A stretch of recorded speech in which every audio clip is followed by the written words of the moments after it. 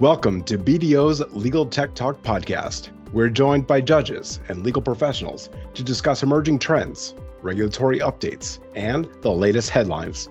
We'll provide tips to help your law firms and legal departments make the most out of legal tech. Hi, everyone. I'm Jared Crafton, BDO's Forensic Technology Practice Leader. And I'm Daniel Gold, BDO's Managing Director of the Enterprise eDiscovery Managed Services Practice. Let's get started with this episode's exciting topic.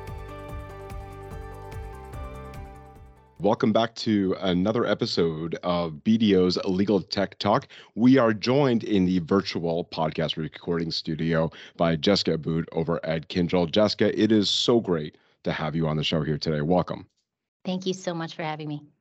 Absolutely. We tried to make the podcast recording studio nice and cozy, so hopefully everything is good here. So before we get started, Jessica, why don't you go ahead and get started and let us know, who you are, where you work, and what you do. Great. I will start from the beginning. I started my career as a web developer for IBM straight out of college. So I did that for about 3 years. And then as I was new in marriage, I actually ended up leaving to spend a year as a stay-at-home mom. And a year was about all I could do. Really wanted to get back to work. So that actually led me to kind of restart my career. So I started out working in Boston. It was actually Lotus had just been acquired by IBM. So I started as a web developer there. But when I restarted back in my career, I actually started in eDiscovery again. And this time I was in New York City, a small vendor. And I really learned eDiscovery literally from the bottom up. So I was basically burning disks and burning the midnight oil. I really was working. It felt like 24/7. I mean, I know, granted, you could say I was working 60 hours a week, sometimes more, sometimes less, but that was my first foray into eDiscovery. So I started out just as a coder in my career and then ended up in eDiscovery just because I had sort of taken a year, as a mom, and then kind of restarted in something I thought would be more fun. So just for clarification, when you were burning disks, now we are talking about compact disks. We're not talking about you're burning 5.25 inch or 3.5 inch floppies, correct? No, I was, All right. not that early in my career. No. So, I just, I didn't really have a lot of experience with the floppy disks at home because my dad was a mainframe guy.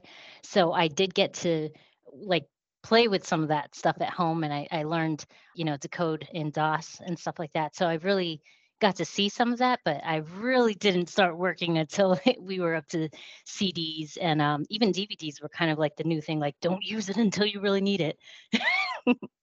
Anything over 700, megabytes or something like that, we would just, so discs were still kind of like, do we need a deliverable that large? So that was, still early days in eDiscovery. So let's move forward to where I ended up as an on-site vendor managing eDiscovery for IBM. What happened was I did a lot of hours in New York City, and I decided, why don't I go to Westchester, New York? And that's where IBM is headquartered. So I managed their on-site discovery team for that vendor. I worked there for about a year and a half in IBM's headquarters, running as their vendor on site. After about a year and a half, they asked me, "Hey, could you do what you're doing, but for us directly?" So then I basically started running the IBM discovery department. I guess they called it that, but really that was a little bit of an intro to legal ops in IBM. So that led me basically to have a team where we really got into the crux of in-house operations, and that was learning how IBM was operating its email and IBM Notes, formerly Lotus Notes. So then you fast forward, so then you end up over at Kyndryl. And then your role evolved, correct? So can you talk a little bit about, what happened there and coming over to Kyndryl and what that evolution looks like now for you? Absolutely. So, well, basically, I was there for 10 years managing the IBM way in eDiscovery. Then in 2021, they decided to spin off, basically to get their services implementation department to be a completely separate company, completely separate from IBM. So that basically meant that now I became, instead of just eDiscovery and maybe a little bit of legal ops, now I'm full legal ops in terms of getting our data, getting our workflow into place, figuring out what we're going to use from beginning to end on all of this stuff, creating templates, creating a team, and also a smaller team, I might add. But at Well, it least sounds now like I you're get, enjoying the new job, so that's great. yeah, And I would yeah, definitely. imagine when they spun out Kyndryl, that was a big data problem, right? I Oh, mean, you had to huge. bring Yes. over some data, not all the data. Could you talk about that a little bit? Because I find that fascinating, probably how that Oh, went down. oh, absolutely. That could be a whole separate podcast, but let's start with the fact that I'm actually also in charge of the retention schedule. So we took the worldwide retention management schedule that was basically created in IBM, I would say probably 20 years ago. So what we have now is first we took out the parts we didn't need. So there are a lot of like smaller, interesting pieces that we could take out right away. Easy peasy. But then we have other parts where we're like, why are we saying we need to hold data for 20 years for something that is basically what amounts to a log file, something like that. So I'm working with CIO teams directly on implementing through a vendor a system where we can not just my job is to create something that makes sense for retention codes, not something so complex where people aren't going to use it. And a lot of that work is really, I get questions each day from different teams. So we have to exit from IBM. We have, basically our deadline is approaching very quickly. We have over 400 applications that have to leave where they sit now and either come over completely onto a Kyndryl environment or completely sunset and start from scratch. And then I've also got a retention schedule to build before any of that data moves. So it's really been about what makes sense. Do we really need to hold things for 20 years? And how far back do we go? Do we go back to the day that Kyndryl became a completely separate company, which is November 3, 2021? And so that might be good from an information governance side of things, but that's what we're figuring out piece by piece, department by department. That's one of those things that's on my plate as soon as we have our vendor up and running. We've sort of gone through the codes, made everything consistent so far, and then we'll work with each department to really make sure things make sense. And of course, we also have country variance, data privacy issues to take into account. This is a very modern problem within corporations, right? And Mhm. the genesis of your role, legal operations, it's for what it's worth, it's a fairly new role that has really blossomed over the last, I want to say 20 years. Because I think it started happening, and correct me if I'm wrong here, but it came about really around, the early 2000s. I think corporations were starting to realize, hey, we've got an increasingly complex landscape of data now. And as a result of that complex data types and the volume of data, we need somebody to be able to control this. And we need somebody to, so you're talking about how do we improve efficiency? How do we manage risk, which is some of the themes that you were just referring to? And how do we stream processes? How have you seen your role evolve as well? And do you also see this as, my job here is to really be able to help, manage the risk and implement technology solutions to help Kyndryl? Oh, absolutely. Risk is probably the thing I worry about most each day. And I guess we'll get into that a bit more when we talk about maybe some burnout issues, because when you have every day, you're responsible for saying yes, no, maybe on all these different items. By the time you get through a week, you're like, okay, I've made 20 decisions this week. Three of them were garbage. The other 10 were okay. And then like the last few, I'm thinking, I know I've made mistakes. And, the teams that I've worked with, the people I've talked to this week, I mean, it's every day in e-discovery, and I'll call it legal ops, actually. That's the better term for this. Every day is so different from the day before. You really have a myriad of issues. I can't say that any day is always the same work. And that's what leads to the burnout that we'll talk about later.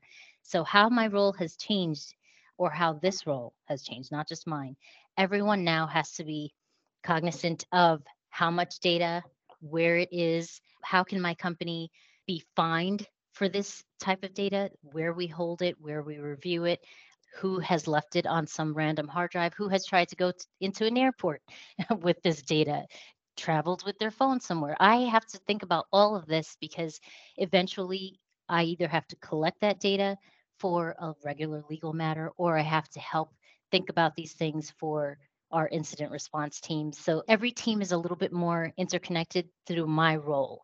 So legal ops basically is now kind of the connection between cybersecurity, e-discovery, you've got trust and compliance, investigations.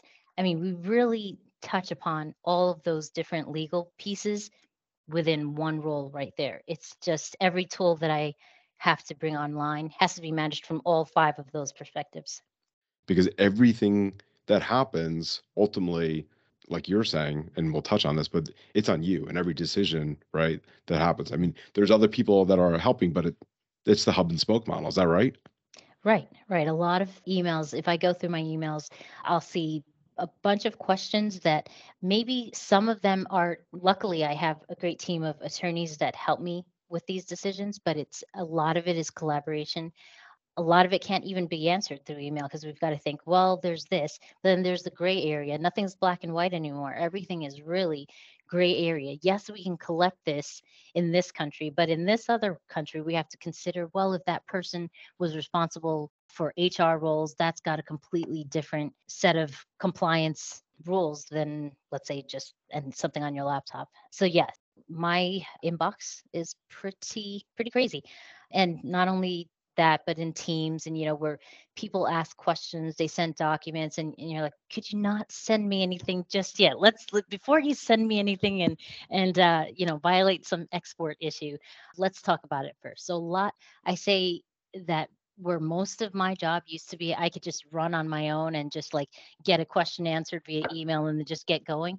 Now it's got to be at least 5 meetings, at least 10 different chat discussions, and then maybe about 30 emails as well. So that's really what the changing environment for the role is, a lot more collaboration than it used to be, a lot more thinking than it used to be, and a lot of me saying, well, that might be above my pay grade. I like saying that because at least then people can stop putting all that pressure for an immediate answer. And I say, wait a minute, before I say yes to this, let me go check with this trust and compliance attorney, or let me go check with the attorney for that particular matter. Or, it's just a lot of hold on before we go any further. We have to make sure that this is making sense. Do you have any strategies you want to share in terms of, keeping upper management informed on all these risk decisions you're making every day? I mean, it sounds like, you have a ton of stuff coming across your desk. I assume you have regular checkpoints. You mentioned being connected to the CIO. What strategies do you have to share in terms of making sure that, upper management is listening to these issues? Well, I say the what has worked for me is definitely not email. Email is something that people may look at. They'll instantly, their heart rate will increase depending on what's in that email. And then they'll decide, do I really want to respond to this now? And I know how that goes. So what I do is my first step is an email to say, hey, I'll reach out at some point, or you let me know when is good for you.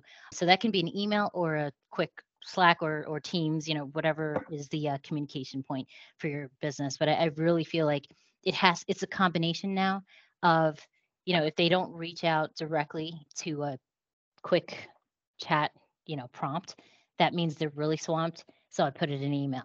However, if it's somebody I've worked with like for at least 2 days in a row in one week, then I already know, hey, they're still trying to get through this swamp. So I think a phone call sometimes is my last resort, but really that's what gets things done. That's like, I really need an answer now. I'm just going to have to call you. So it's got to be all three sometimes. That's just the way it is. Sometimes they hear your voice and they're like, yeah, you know what? I was just about to call. Yeah, right. Isn't that amazing? It's a phone, right? Picking up the phone sometimes just solves everything. I don't know if a lot of people know how to actually pick up a phone and dial a phone number anymore. Yeah. And when I say call, sometimes it's just a Teams call or a Slack Sure. call or whatever it might be. So, it's definitely, I don't like to bother people. That's a personality trait, but I implement that at work as well as everywhere else. I do not like to be the nagging part of anything. I'll do a couple of follow-ups. That's fine by me. I really feel like the more time I spend following up gives the other person more time to think about it, to lose sleep, And then we all come together after, it's fully ruminated.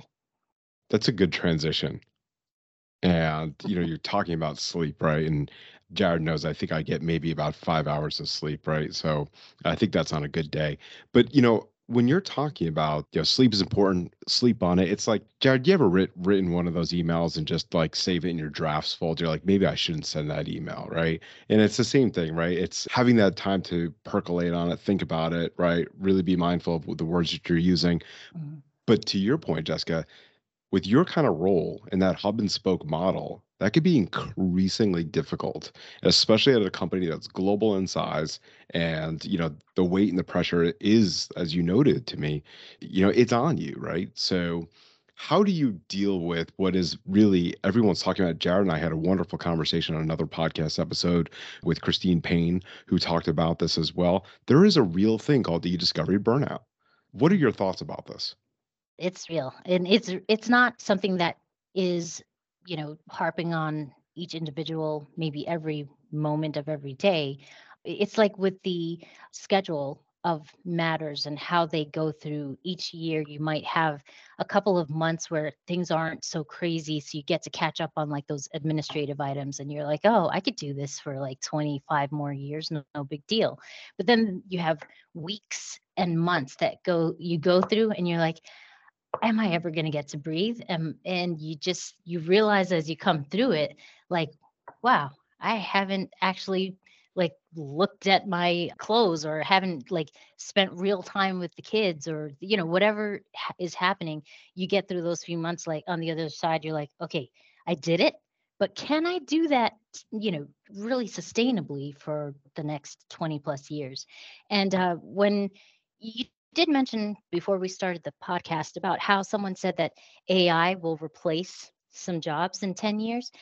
To be honest, I think it's only what AI will do is help people who use it to replace those who don't use it.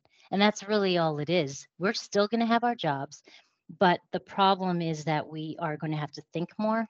Just as I'm talking about now, how each day, instead of just being able to really tackle the to-do list, each item is, "Oh, I've got to think about this. I've got to get other people to think about it with me." That's the issue. It's we're becoming more think workers. And that was a big deal at IBM, of course, because their slogan was think. What does that mean? What am I thinking about? But it really is what we have to do every day to be successful. We really are becoming more thinkers rather than doers. And that becomes more stressful, really, because if you're actually doing stuff, I notice when I have a day when all I have to do is like transfer data from one set of areas to another, like if it's a data day, I'm good. I'm okay because I can actually see a progress bar. Things are working as they should. I mean, I love data days, but when it's a think day, which I'm having more of, I think more of us are having those days where you can't just sit down and edit something. You can't just work on a document. You're actually getting constantly interrupted with questions. You've got to think about your responses. My favorite part is when someone asks, "Oh, can I get a workflow diagram?" I'm like, "Okay, back to my coding days. Fine, I'll do that. But you're going to have to wait at least 2 days for that, because that means I have to stop and think. I cannot be interrupted while I'm trying to figure out if then statements, and figure out, how does this make sense? How does this team use the data? Where's the output going? It's so many pieces to one small project. Somebody may think they've asked you for something small, but it's large in terms of the think process. And thinking is actually pretty stressful when you're trying to do that with multiple interruptions, with regular things that you've got to do every day, administrative or not. So I think that's where the burnout comes in more and more. Yeah, it's an interesting point to think about all this new technology that in many ways has improved our lives so much, and particularly in e-discovery, all these new tools that we have definitely make a lot of things easier, but they can also make things more stressful also, right? We talk Mhm. about collaboration tools and it's great, you have everything in one place, but it also makes you more reachable, right? And Oh, it yeah. never Mhm. stops. Do you have any strategies that you personally use? Like, there's a tough production coming up next week, it's going to be no data days next week. How are you preparing yourself for a week like that? I don't want to sound like one of those positive thinking sort of gurus, but I think what works is like for me, I just have to get up earlier. Like if I've gotten a heads up about something that's coming, I literally have to prepare for it. I had a friend that once would always make me laugh because she would be like, "I'm not mentally prepared for this." But that's the problem. Sometimes we're not mentally prepared to receive the challenge. So that's what gets us more stressed. And I actually have a person on my team now and I have a very small team. So this person knows eventually who I'm talking about. But the problem is that once we get multiple requests, like if you get one or two requests, in the morning or, and you're ready for it, that's perfect. You're ready to go. There's no stress in that. But the stress comes in when you get the third request and that one suddenly is telling you, I've got to prioritize this to become number one instead of the place it really is, which is three. And that's where the stress comes in. And then, of course, while I'm in the midst of doing something that's already on my plate, I'm a manager. So I've got that person calling me, hey, I've got to talk to you. I don't understand how we're supposed to do this. What is the issue? Why does this outside counsel attorney think they can boss us around? And, and their question is valid, but what they don't realize is that I'm already stuck and mired down with my own issue here.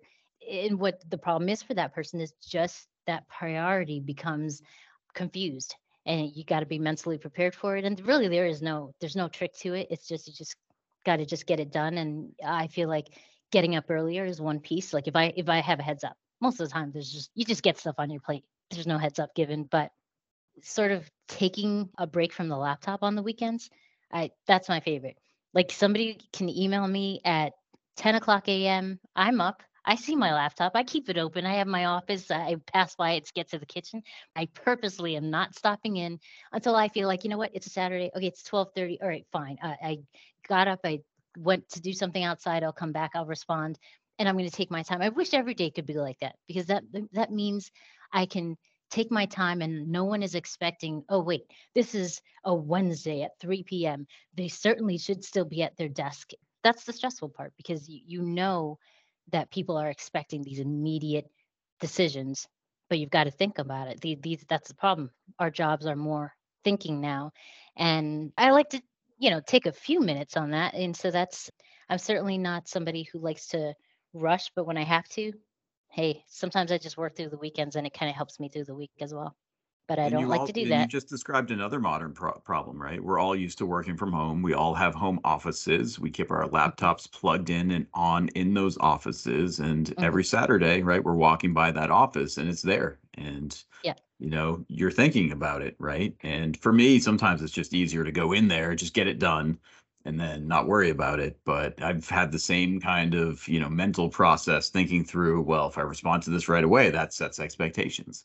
Yeah. Maybe I should wait till this afternoon and really, not just set expectations with my client or whoever I'm working with, but also for my team to see that Hmm. they don't need to respond to everything right away on a Saturday morning. So, I mean, I Yeah. think that, the whole industry is feeling these pressures right now. Oh, yeah. Yeah. And I just feel like it's going to be increasing in terms of the amount of pressure because as we get more technology, we're actually getting less people. More is expected to be done. You're expected to have all systems up and running at all times. We're getting more passwords, that's for sure. Jessica, before you were talking about on day to days, there's a progress bar, and you know how much you finished, Mhm. right? It would be so great if there was on thinking days a progress bar also, right? You could Yeah. actually see like, okay, I'm almost there. But there's something about you had said, and I think it's a cultural thing that we can set as, you are a leader within Kyndryl, right? And Jared and I, here at BDO, there's something to be said about being able to take those breaks, those mental breaks, 5 to 10 minutes between meetings, not have those back to backs, walk away from the desk and just, as corny as it may sound, just breathe, right? Mhm. And as everyone knows about me, I like to get another cup of espresso, but not everyone has to do that. But just have a moment to breathe and being able to take that break over the weekend and when we attack those emails over the weekend, maybe not send them over the weekend, maybe delay send if your email program can allow that. That way, as leaders, we're not setting the expectation to others on the team that they have to respond like, oh no, Mhm. Jessica sent me this email Saturday at 12:30, I have to respond to Jessica now. So there's something to be said about this idea of taking that break as well, right? having this moment to just breathe, relax. And when we get up in the mornings, when we get up early, like I'm a 4:30 riser, right? And the first thing that I like to do is make sure that I'm breathing, right? There's something to be said about having the ability to just pause, right, and breathe. And maybe, Jessica, we can get, with all this AI, a thinking progress bar. Someone's got to come out with it. I'm telling you, someone has to do it. Yeah. All we have to do is give ChatGPT an example. Yeah, that's right. Inevitably, it came up in this podcast recording. It always seemed to, and I'm glad you were able to figure out a way of being able to do it. I mean, that's one of those things that, as I mentioned earlier, that the people who will have those jobs in 10 years that supposedly are being taken away, that it's just those folks are going to use AI to do their simple tasks, their simple, morning emails or any administrative items that kind of get backed up right now. That's really where it comes in. And, people get really scared of new stuff, when it's 10 years out. And, ChatGPT, of course, it's been released without full testing. We are literally the testers on it. And I just got invited to, I think it was Bard in Google. So I'll check out how that goes. I mean, at this point, it's just something to use personally more than at work, really. And of course, Kyndryl actually is one of those companies who released the policy that we should not be using AI for anything. I can understand that, because right now, I mean, AI is more concerned with not obeying any copyright issues. That's all it it's really that's and all also I think for anyone out there, who just blindly pastes stuff into Chat GPT or Bard, you're putting all of that into the cloud, and you really have to think through data protection and privacy when you do that. So I completely understand that policy. Yeah, absolutely. I think every company should be wise to keep that until further notice. Well, Jessica, we're about out of time. Thank you so much for joining us today on BDO's Legal Tech Talk podcast. It's been an absolute pleasure. Thank you so much.